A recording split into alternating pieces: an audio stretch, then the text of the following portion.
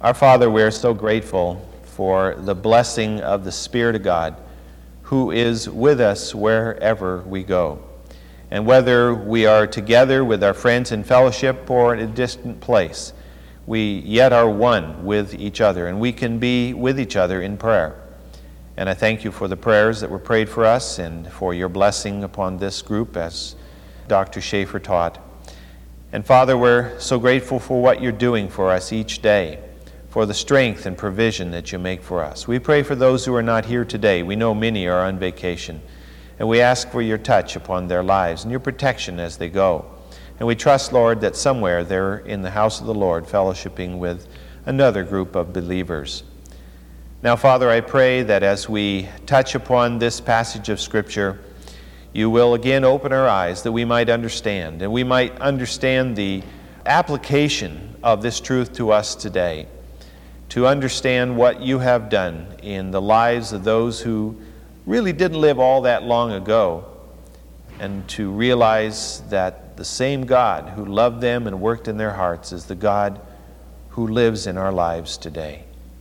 And Father, we look forward to that day when we can meet with Shem and Noah and Abram and some of these others and talk with them about their experience with you.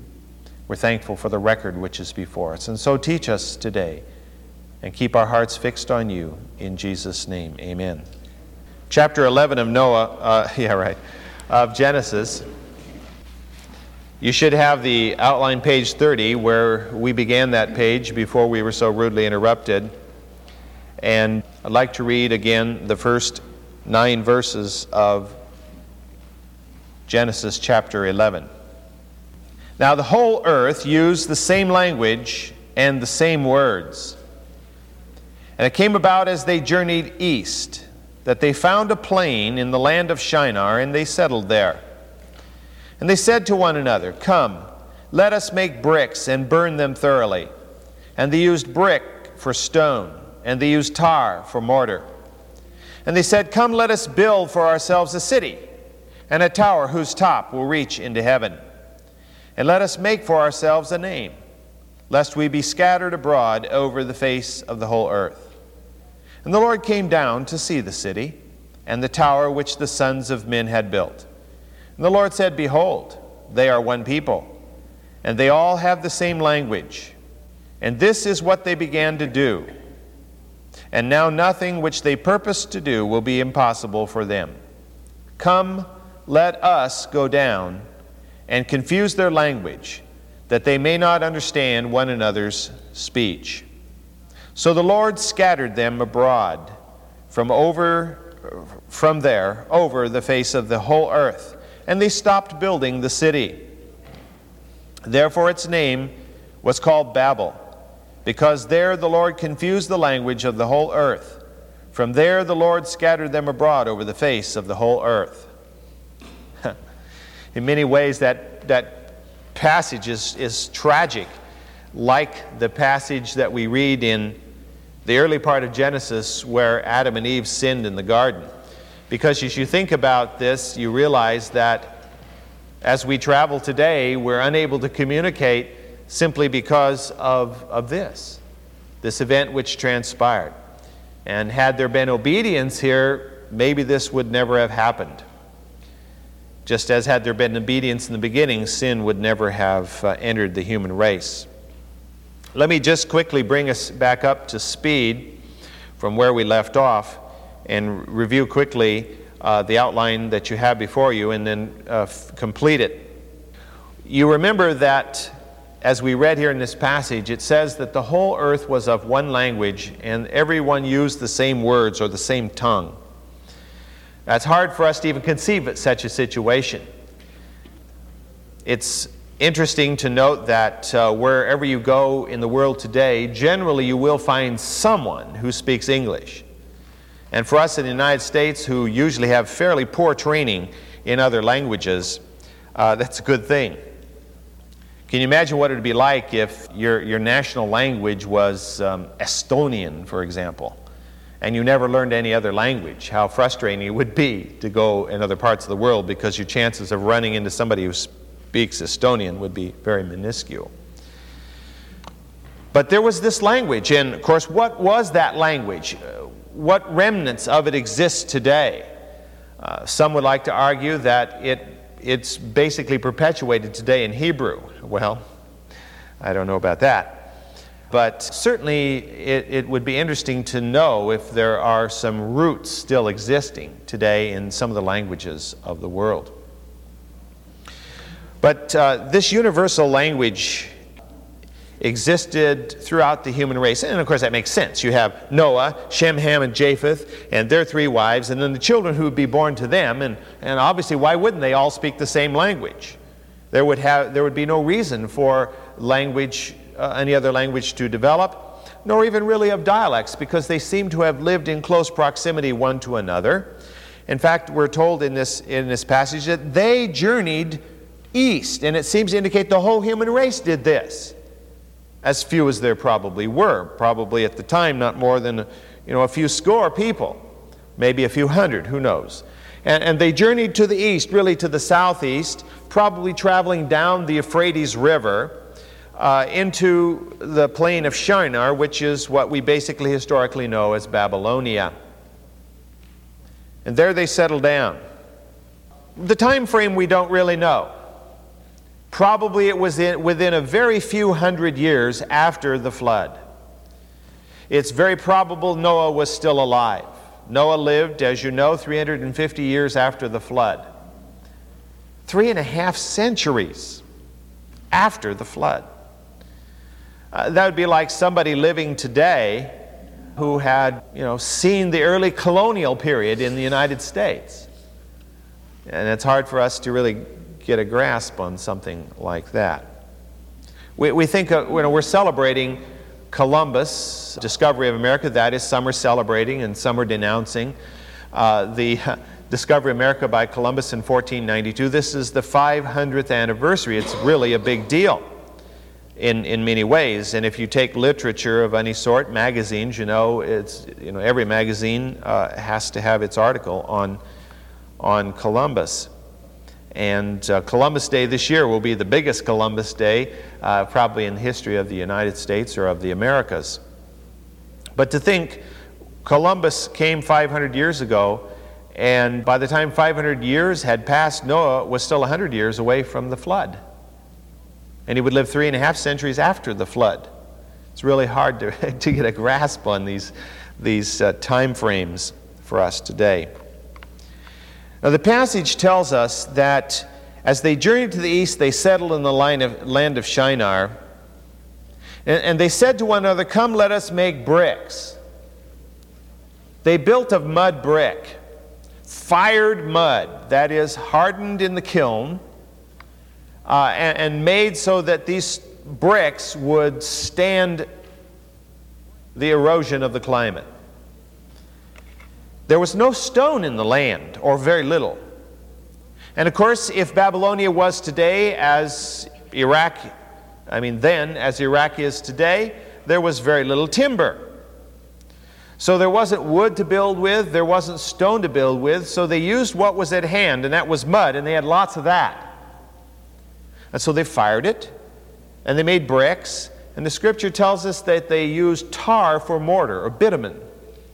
And of course we're well aware, even after the Gulf War, of the fact that petroleum is everywhere over there, and petroleum seeps were well known in many places in the ancient Near East. And so this sticky stuff, like you find at the La Brea tar pits, was used to put the bricks together and to build the walls and structures which they raised there in those days. Now, God had commanded Noah and his family to multiply and fill up the earth. This, of course, is repeating the command that had been given to Adam and Eve. They were to spread over the earth, and they were to use all of the planet that God had given to them. Now, it was a modified planet, as we noted already. The flood, I believe, drastically changed the topography and the geography of the earth. I don't think the planet would have been really recognized had someone been able to see it from space before the flood, and then after the flood, they would see a greatly modified landscape. The oceans now, I think, were much more percentage-wise, covered much more of the earth. By the way, I think it's the most recent Lion's Life or the one just before that. There's an article by a scientist in there that really goes along, if you read with it, with the things we've been talking about here in this class. It has something to do with the dinosaurs. Where did they come from, or where did they go, or something like that's the title of the article. And the lady scientist who is describing it there really basically says the same things we've been talking about here in class. But the land into which Noah and his family traveled was an unknown land to them. It wasn't what they had known before. And so as it was, of course, as the centuries rolled by, the trees, the plants had recovered to a considerable extent. And as they moved into the plain of Shinar, they found a place with fertile soil. They found a place with adequate water. As the Tigris and Euphrates rivers flowed down out of eastern Anatolia, the mountains of eastern Turkey, and into the plain there of modern Iraq. And there they attempted to build an empire. We cannot prove it, but I really feel that as we talked in the 10th chapter of Genesis about Nimrod and all that he did, it seems very likely and very logical that we could plug this Nimrodian episode right in here. And that Nimrod was one of those who came to power at this time and was the one who was sort of ramrodding the effort to create a world empire. And so he was the one who wanted to build this great tower so that the human race would stay collected and not scattered as God had commanded. And so they were building this tower, and it says in the scripture, "Let us build for ourselves a city and a tower whose top will reach into heaven." Or as some have translated it, whose top will be heaven. Now, if you've studied the history of the Mesopotamian Valley, you know that in the early culture of that valley, especially amongst the people known as the Sumerians, many of the large cities there had constructed in their center or on their periphery what came to be known as a ziggurat. And that's on your outline there. A ziggurat was a great platform, sort of looked like a multi-layered cake, except it generally wasn't round. There were some of them which apparently intended to be round, but most of them were rectangular. And so you have one layer, then a smaller layer on top of that, and a smaller layer, and they kept going upward. And the idea was this was a temple mount. And on the top of that platform, they would build their little heaven, the place to which they would go and worship their deity, whoever he or she happened to be, or they happened to be. And the various cities of the ancient Near Eastern world, most of them had such a ziggurat. And ancient Babylon had such a ziggurat. And other cities did too. As we get to the story of Abraham, we know the scripture says that Abraham came out of Ur, U-R. And Ur has been excavated. And one of the things they excavated at ancient Ur was a ziggurat. And it's a very pronounced feature there in the landscape. And about 2 layers of the ziggurat have survived. And of course they've tried to reconstruct part of it. And so this was a feature that was not abnormal. Probably this was the first one, however. And it would serve to be the model for others in other cities to duplicate as time passed. But the passage itself tells us why they wanted to build such a tower. It says that the top would reach to heaven, that they would be able to make for themselves a name, this is in verse 4, lest we be scattered over the face of the whole earth. So they wanted to create their own heaven. They wanted to create for themselves a name, something that posterity would remember. And they did not want to be scattered as God had commanded. If we stay together, we can build a great world empire. And this seemed to have been their ambition. Now, who is spark-plugging such an idea? Well, we know that it had to be satanic. And one of the things we noted in the last lesson that we had together was these statements which are made here are characteristic of satanic personality. Satan is a person of great pride. If you've read the Screwtape Letters by C.S. Lewis, one of the things he points out there is that the whole essence, the driving force behind Satan and his minions seems to be egocentrism. The desire to build up ego, to build themselves up. And so the demonic spirits grow through being able to bring into themselves all that focuses on themselves. And so this is Satan's desire. And as we read in Isaiah and in Ezekiel, Satan, of course, wanted to make himself like the Most High. He wanted to be exalted, to be co-equal with God. Seems absurd. But we live in a race today of human beings who think the same way. Maybe not overtly, maybe they won't say that in so many words, but from the lifestyle which they live, we see that to be true. There were several key truths right here. At this point, I think that we needed to emphasize, and I'd like to re-emphasize them in case we missed them the first time through. I believe it was at this time, as they were building this great tower and the great city that would surround the tower, and as they endeavored to build a world empire, that the multiple personalities were given to divinity. That the sun, the moon, and the stars were begun to be worshipped as deity. That, as we read in the first chapter of Romans, man began to worship the creature rather than the creator. And living beings were exalted to divinity. It would seem only natural to look up at the sun, which comes across the sky every day, and which gives warmth, and which causes the plants to grow and the storms to come. If you didn't believe in the true God, it would be quite natural to believe that that was a deity of some sort.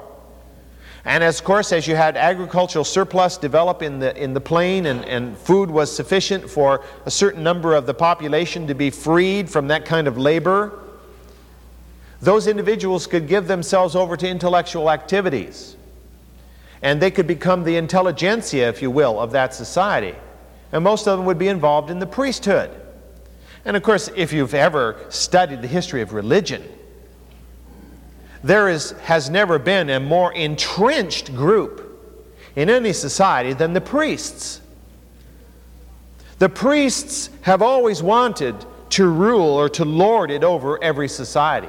And you go to the primitive societies of today, and who is the most feared person in the tribal community? It's usually the shaman or the witch doctor. Now sometimes the shaman and the chief are the same person. But if they're not, often the people are more fearful of the shaman than they are of the chief. Because he has powers beyond the normal. He has supernatural, it would seem, powers, or she. And so these priests garnered power unto themselves and wealth unto themselves, of course all in the name of the deity. And more recent studies have shown, for example, in later Sumerian society, that the most powerful element in that society was the priesthood, and that the temple of the local god controlled probably at least a third of all the wealth in the domain.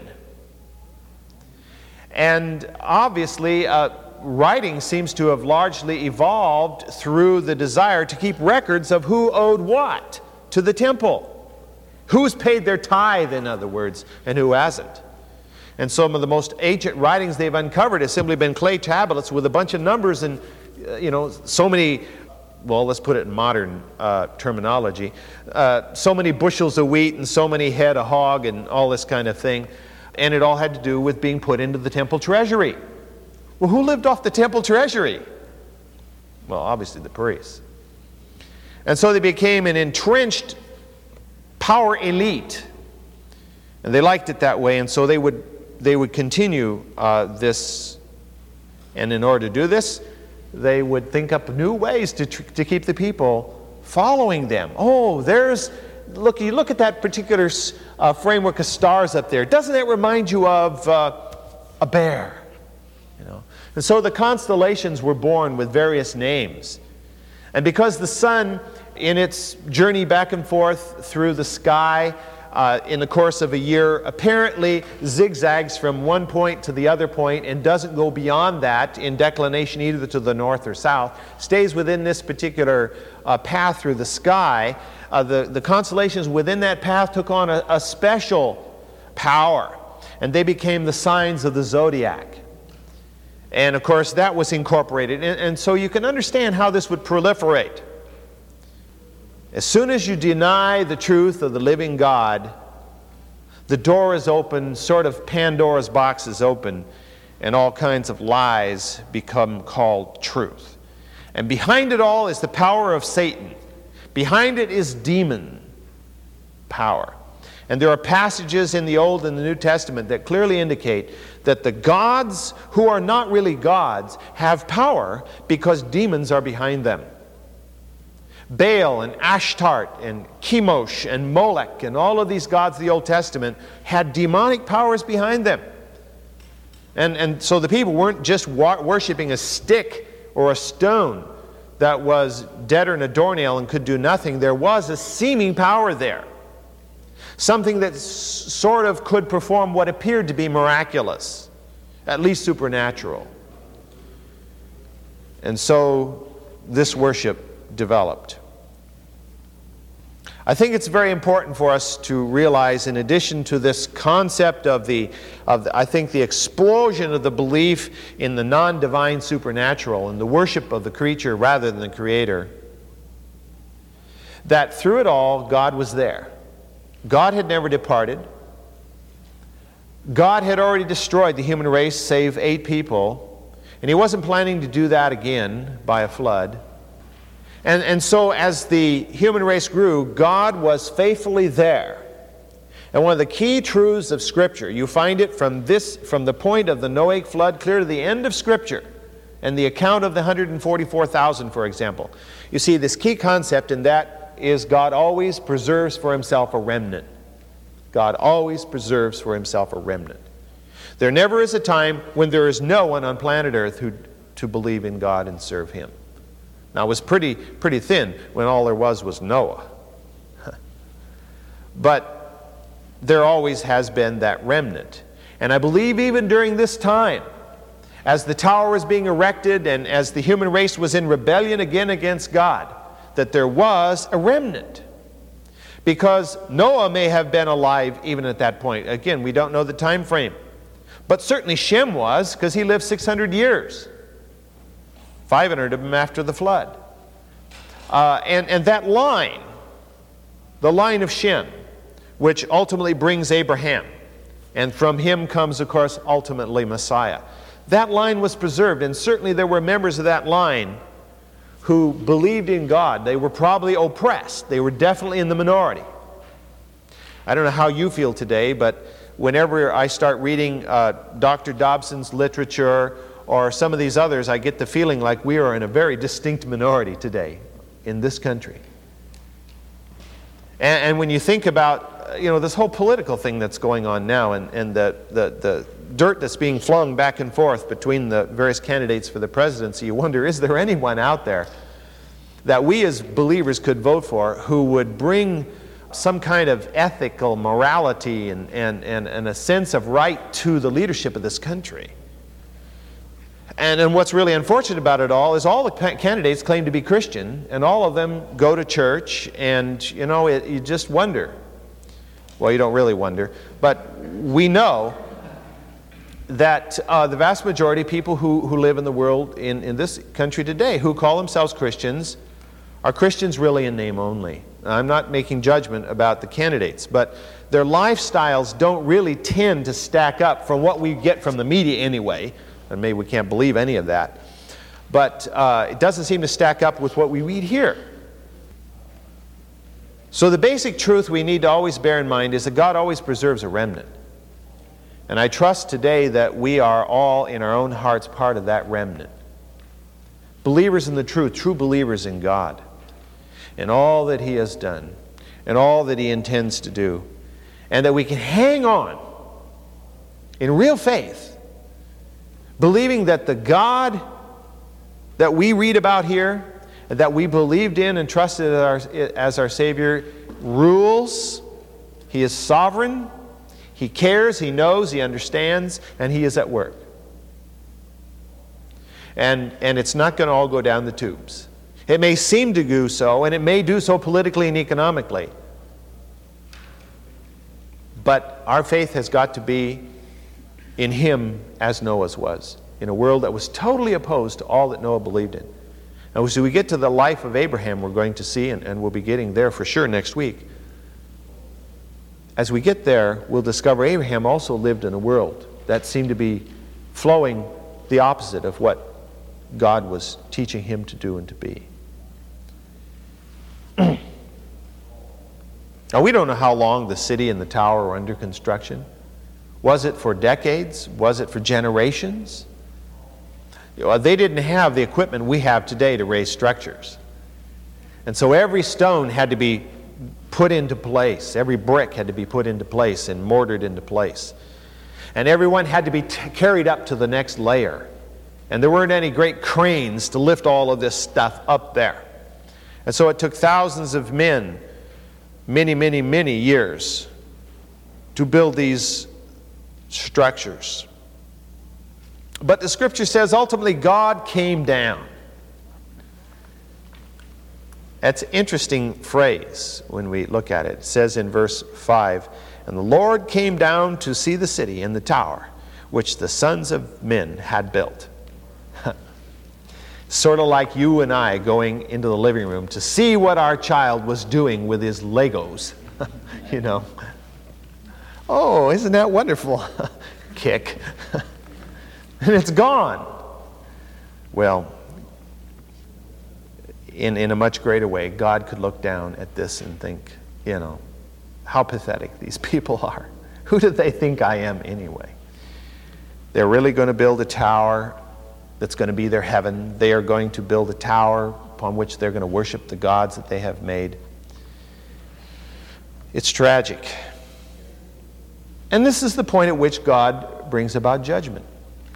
Only this time the judgment was not going to be a flood, because He had already promised there would never be a flood again. And He had set the rainbow in the sky as a testimony of the fact that He would never again annihilate the planet with a flood. Part of the reason for the tower, as we read when we studied the Nimrod episode, was of course also to produce a place where one could be safe from a flood. But that's so absurd. When the mountains were covered with the flood, they couldn't possibly build a tower taller than the mountains. But human thinking is quite often rather strange. So God had to bring judgment at this point, because to not do so would be to condone this folly. And I think one of the last things we talked about, I guess it's been 4 or 5 weeks ago now, 5 weeks ago actually, that God, when He brings judgment, does so for at least 3 reasons. He brings judgment for discipline, for the sake of revealing to those who have an ear to hear that what they have done is wrong. And we looked at the passage in 2 Samuel having to do with David. After David had taken Bathsheba, and David continued to rule the land as if nothing had ever happened, and Nathan the prophet came along and shook his finger under David's nose after telling him the story about, you remember, the rich man who had all these animals, and the neighbor, this poor neighbor who had just one little lamb, and it was the pet of the family. And when travelers came to visit the rich man, rather than killing one of his own lambs, he took the pet from the neighbor family and killed it and fed it. And David was incensed at this kind of greed and evil. And Nathan said, "You're the man. You have all this kingdom and all this wealth and all these things. I mean, you already had several wives, and you took the one wife of this man who was your faithful servant." And of course that arrow just drove into the heart of David. And you hear David's heart cry when you read the 51st Psalm. This was justice. And God discipline. God was dealing with David in discipline. And then also God brings judgment as example, that others might recognize from the discipline brought on this person how to avoid the evil that that person had fallen into. And we read the passage in Numbers which talks about those who they decided they should be able to burn the incense before God just as Aaron was able to do as priest, and that they could make it their own way. However, why should they bother with the special formula that God had given? And God judged Korah and his rebels by opening up the earth, swallowing them up, and then sending fire to burn up those 250 who had followed him. And of course, the whole population ran back and shrieking from this crack in the earth which opened up. You know, that would put quite an impression on your mind, wouldn't you? Wouldn't it? You're standing there and all of a sudden the ground opens up and everybody falls in who had violated God's laws, and suddenly it slams together over them. You kind of get the feeling that God has the power to deal with sin. And so as example, and then lastly, God brings judgment as a statement of justice. You know, we really cry out today, I think, for justice in this land. And we seem to have so little of it. I don't know if you read those little, every once in a while the Reader's Digest has a little article in which it talks about gross violations of justice, short little vignettes, and boy, it makes you mad when you read those things. You want to wring somebody's neck, or, you know, use some cruder terminology that we commonly use today. How justice is perverted in this land of supposedly land of liberty, where justice is blindfolded and does what's right, you know, and often it doesn't happen. Because in this land, lawyers and judges and all of this can be perverted and bought and everything else, like in so many other countries. But the truth of it lies in the fact that ultimately justice will prevail, because, as it says in Galatians, God is not mocked. Whatsoever a man sows, he will reap. He may not reap it today, we may not see him reap it, but he will reap it. Because there is not a perversion of justice in the history of the human race that God has not noted and that God will not deal with. Now, we praise the Lord for those who have been involved in injustice, who come to know Him, for whom God has forgiven their sins, and they're part of the body of Christ, and we praise God for that. And of course, we don't call for God to come down with a ton of bricks on such people, I hope. But as injustice continues to prevail, and people go to their graves unrepentant and unregenerate, we know that they will face the ultimate judgment at the hands of God, and not a single solitary sin of any sort, for which the blood of Christ has not been efficacious, will go unpunished. Now, we have a hard time really grasping how that will all be, because you figure if somebody's thrown into hell, what more can you do? You know, I mean, is hell going to be as hot for Hitler as it is for your kind little old neighbor who simply didn't believe in Christ but never did any really overt bad things? I don't think so. God is totally just. And we have to believe that both in heaven and in hell there's going to be variations according to what we read here. Whatsoever we sow, we reap. Now, when it says that God came down and looked, does it mean that literally God came down from heaven because He was busy up there? There were too many clouds and He couldn't see, so He had to kind of come down and kind of look around. Oh, what's been going on lately? I haven't noticed. Let me read from Genesis 18, verse 21, a very similar statement. Now, this has to do with Sodom and Gomorrah. And God says, I will go down now and see if they have done entirely according to its outcry which is come unto me, and if not, I will know. Well, why is such a statement there? God knows all things. Nothing is hid from the eyes of him with whom we have to do. God knows it before it happens. This is an anthropomorphic statement. It's put here so that we can relate to it. Because we have lousy hindsight, let alone foresight. And we don't understand the future. And so we can relate to this passage. And of course, Abraham was talking to someone who seemed to be human. It was at least in human form. And so this made sense. But it doesn't mean that God literally had to come down to the earth, walk around, find out if it really was what the people were crying out unto him, saying that it was. And then if you turn over to Exodus chapter 3, there's another similar statement in verse 8, having to do, of course, with the children of Israel being in Egypt. And God is speaking to Moses in the burning bush, and he says, so I have come down to deliver them from the power of the Egyptians, and to bring them up from the land to a good and spacious land, a land flowing with milk and honey. Again, it's just stated in such a way that Moses could get a handle on it. God already knew, but for us to really be able to relate, he puts it in such terminology. But some people are really bothered by that. And some people take everything literally. It's like, if you've studied much about Mormon theology, they literally believe that Jehovah is simply Adam God, because so many passages in Scripture talk about the head of God, the eye of God, the hand of God, the arm of God. So to them God has a body. So he's got to be Adam who's been, deified, so to speak. And not realizing, of course, that this is simply figurative speech.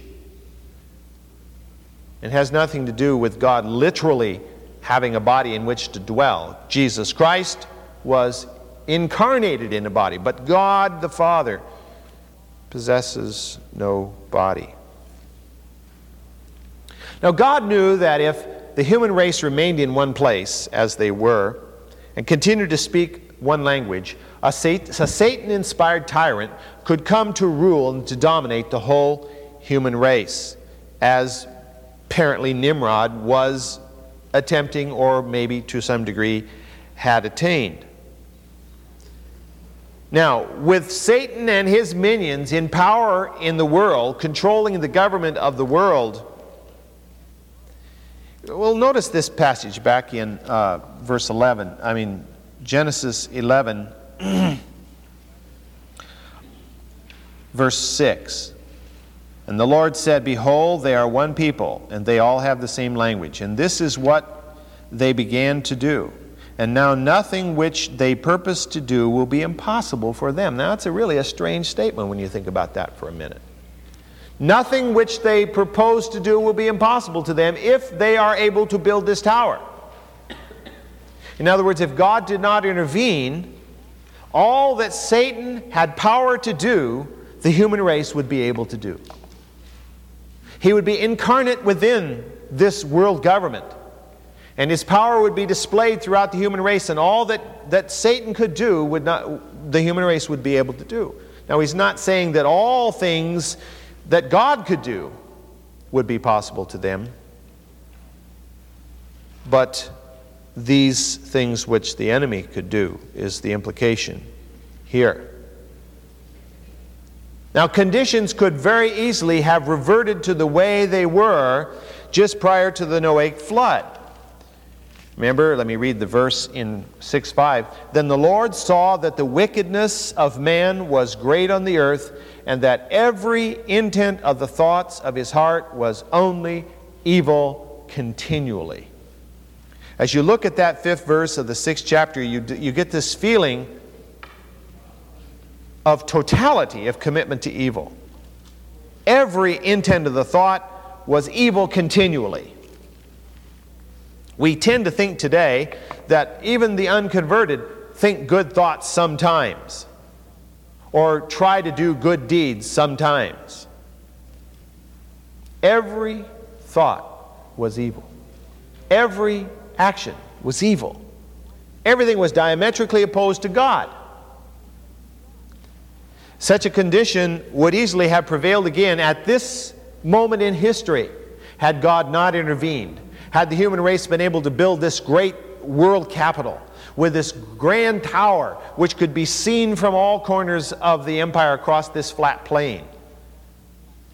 And for the power of Satan to be incarnate within a priesthood who could perform seeming miracles. Remember when Moses went before Pharaoh and he threw his rod down and it became a snake?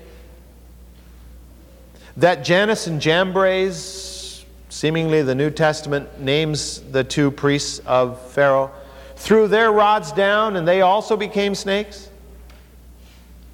I read an article one place, I think it was in Biblical Archaeology Review, of some kind of a snake in those parts of the world where if you take him by the tail and whirl him around like this, he becomes stiff as a rod.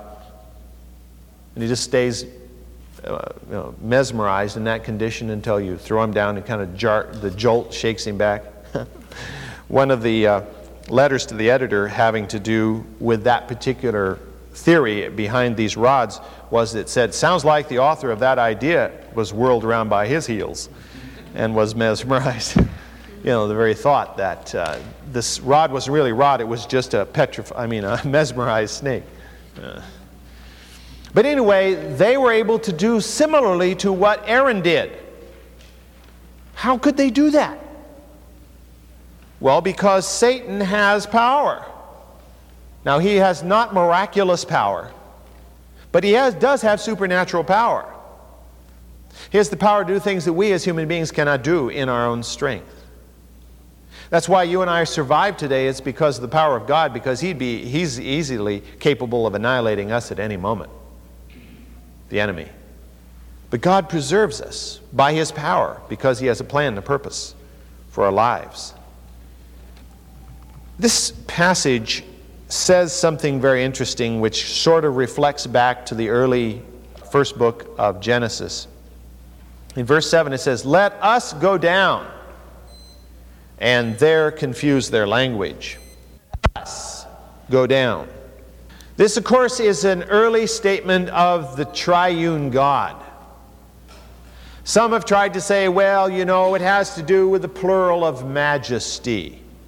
That great royal rulers always say, well, we think that, meaning he, but not wanting to sound egocentrical, he uses the plural, we, the plural of majesty. That's a human contrivance. This is a statement of plurality, referring to the triune God. Let me read a verse to you from Isaiah. It's not on your outline, but I hope it's already familiar to you. Isaiah chapter 48. Isaiah 48, verses 12 to 16, comprise one of the most clear statements of Trinity in the Old Testament. Isaiah 48, verse 12. "Listen to me, O Jacob, even Israel whom I have called. I am he, I am the first, I am also the last." A clear statement of deity. "Surely my hand founded the earth, and my right hand spread out the heavens. When I call to them, they stand together. Assemble, all of you, and listen. Who among you has declared these things? The Lord loves him. He shall carry out his good pleasure on Babylon, and his arm shall be against the Chaldeans. I, even I, have spoken. Indeed, I have called him. I have brought him. He will make his ways successful. Come near to me, listen to this. From the first I have not spoken in secret. From the time it took place, I was there. And now the Lord God has sent me and his Spirit." Who is me? Well, the one who's speaking. Who's speaking? Jesus Christ is speaking. And he says, the Lord God, Adonai Yahweh, is the Hebrew here. The Lord Yahweh. And Yahweh, of course, is the tetragram that the Hebrews used for God. Now Adonai Yahweh has sent me. Who's me? I am he, I am the first, I am also the last. And you read this again in Revelation, of course, the beginning and the ending, the Alpha and the Omega. and His Spirit. So you have in that last phrase of verse 16, God the Father, God the Son, and God the Holy Spirit, clearly delineated right there. And so this we is the triune God dealing with this whole situation. Therefore, God chose to accomplish His purpose by confusing the language of the people and transforming this universal tongue into numerous tongues. I believe probably into the great language families. You know, we think of Indo-European as a great language stock, within which are many languages. Certainly that and probably even beyond that were created. Maybe the Romance languages, the Germanic languages, and the Turkic languages, and the Mongolian languages, and these big groups may have been created at that time, from which, of course, there would be a greater diversity develop over time. I don't think God in one moment reached down and created 3,000 languages. Most of the languages can be traced dialectically backwards into larger languages, and they have obviously diversified over time. Now, Nimrod, if he was the one in power, whoever was in power, and the demons that were behind him felt that this one language was the greatest tool they had for ruling the human race. If the whole human race spoke one language, how easy it would be to rule such a group of people, and if they were all kept in one spot. One commentator refers to this kingdom that was being developed here as the anti-kingdom. Augustine, in his great work, City of God, it would be the city of man or the city of the enemy as opposed to the city of God that was being developed. The anti-kingdom. The opposite to the kingdom that the Scripture talks about. Charles Spurgeon has this comment about the situation. How easily God can thwart our plans and bring to pass His own purposes despite all opposition. The scene has been very graphically sketched by Bishop Hall. And this is what Bishop Hall says.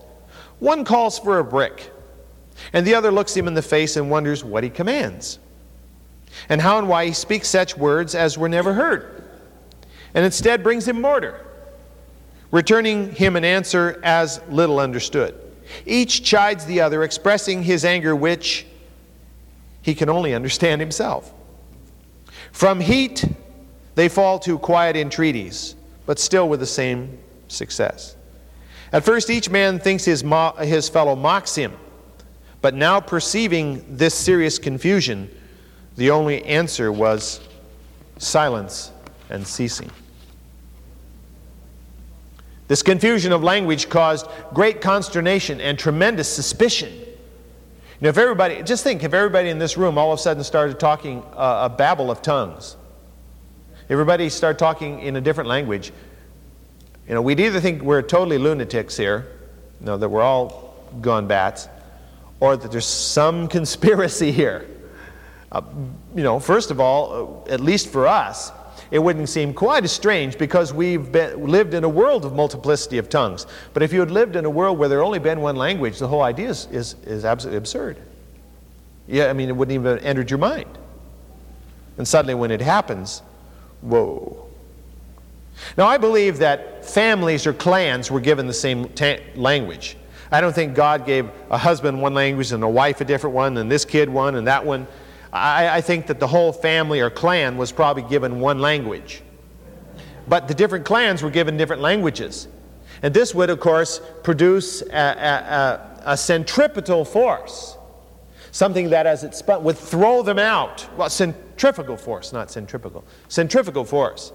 And would literally throw them out. They'd explode outward in opposition to each other. Because they couldn't understand one another. They were repulsed by this unintelligible gobbledygook that others were speaking. And so mankind was scattered as God had originally intended. Who's sovereign anyway? God is sovereign. He said scatter. They don't scatter, so what does He do? He scatters them. It reminds me of the early church. God said, go ye into all the world and preach the gospel, and they were all kind of hanging together there. So God sends an arrow of persecution in there, and He scatters them. All right, you're going to go to Samaria, and you're going to go to the uttermost parts of the earth. I mean, you may not want to do, but I'm going to send you there. And they went. Now, think about this for a minute, because I think it's really important. This multiplicity of languages forced the groups to separate from one another, to each try to find an area that would be desirable for a habitat. As one area was occupied, other groups would have to scatter further, each looking for a place that would be desirable, which would force them over the next range and the next range and across the next river and the small body of the sea, whatever. And they would keep moving outward. Now, what was originally a common gene pool that was kept together by constant intermarriage or intramarriage was now scattered into smaller pools. And each clan would carry their own portion of the gene pool off somewhere else. And as the major gene pool was broken up into all of these smaller ones, the capacity for a genetic differentiation would be there. And as the genetic makeup was altered by outside influences and allowed to deviate according to what was built in originally, you have the racial and ethnic diversity develop which we see today on the planet. You know, it's literally absurd to think that the human race could have evolved along separate lines from different ancestors to the human race and yet be one single species today. Virtually everybody on this planet is interfertile with every other person. And some argue, well, you know, that the black race and the Mongoloid race and the Caucasian race and this and that all came up through different ancestors. That's absurd. I mean, such a thought is insane. And yet some have actually taught this. But what we have is diversity coming out of what was built in there, plus the mutations which did occur. There's not a thing wrong with the word mutation. Now, we don't throw out the baby with the bathwater. Just because we don't like, godless evolutionary thought doesn't mean that some of the agents which have been perverted to drive that aren't real agents. That there actually haven't been mutations. Obviously there have been. But these have not produced a new species. And that's obvious from the human race. As one author argued, if the human race has not changed in the last 50,000 years, one iota, who's said that they have ever changed in any 50,000 year block? I don't believe the human race has been around 50,000 years, but let's just use it that way. If 50,000 years is a unit, and you divide the human history, evolutionarily speaking, into 50,000 year blocks, and there's never been any change in one block, who's to say there ever was any change in any block? It just is illogical. And so racial and ethnic diversity came as a result of the scattering. As I mentioned last time, I don't believe that God reached down and touched Ham or Canaan and cursed him with black skin, as has been taught for a long time in history, because of the sin of Ham. There's nothing in Scripture to indicate that. I believe that the color of the skin and the hair and the nose and the features of the body, whether you're tall or short, broad-shouldered and narrow, all of these things were in the original gene pool. And isolation caused certain factors to become predominant in the various miniature pools as they were spun off. Now, construction of the city was temporarily halted because they will continue to build this city later on. The construction of the tower was halted, although other ziggurats would ultimately be built as platforms for the Sumerian gods at their various cities. For example, Abraham would come out of Ur, and I mentioned already the ziggurat which still exists today as an archaeological feature. Babylonians said, the name of our city comes from Bab-Elu, which means gate of God, but Scripture clearly says that the name of the city comes from the word for Babel, which means confusion. So their city is not the city of God or gate of God, it's city of confusion.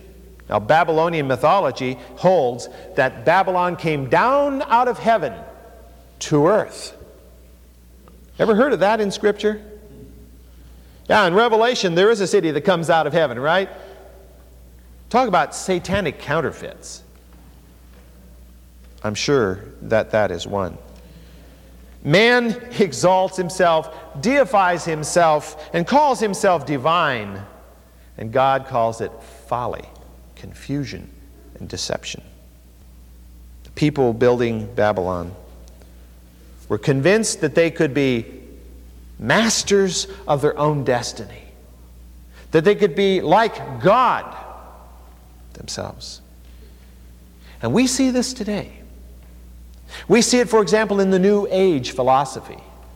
The whole idea of reincarnation and ascended masters and all this baloney is simply this being regurgitated. Or the idea of secular humanism, where man can build his own kingdom here, and afterwards it doesn't matter because you're just gone. You just evaporate into nothingness. So what's the big deal? You know?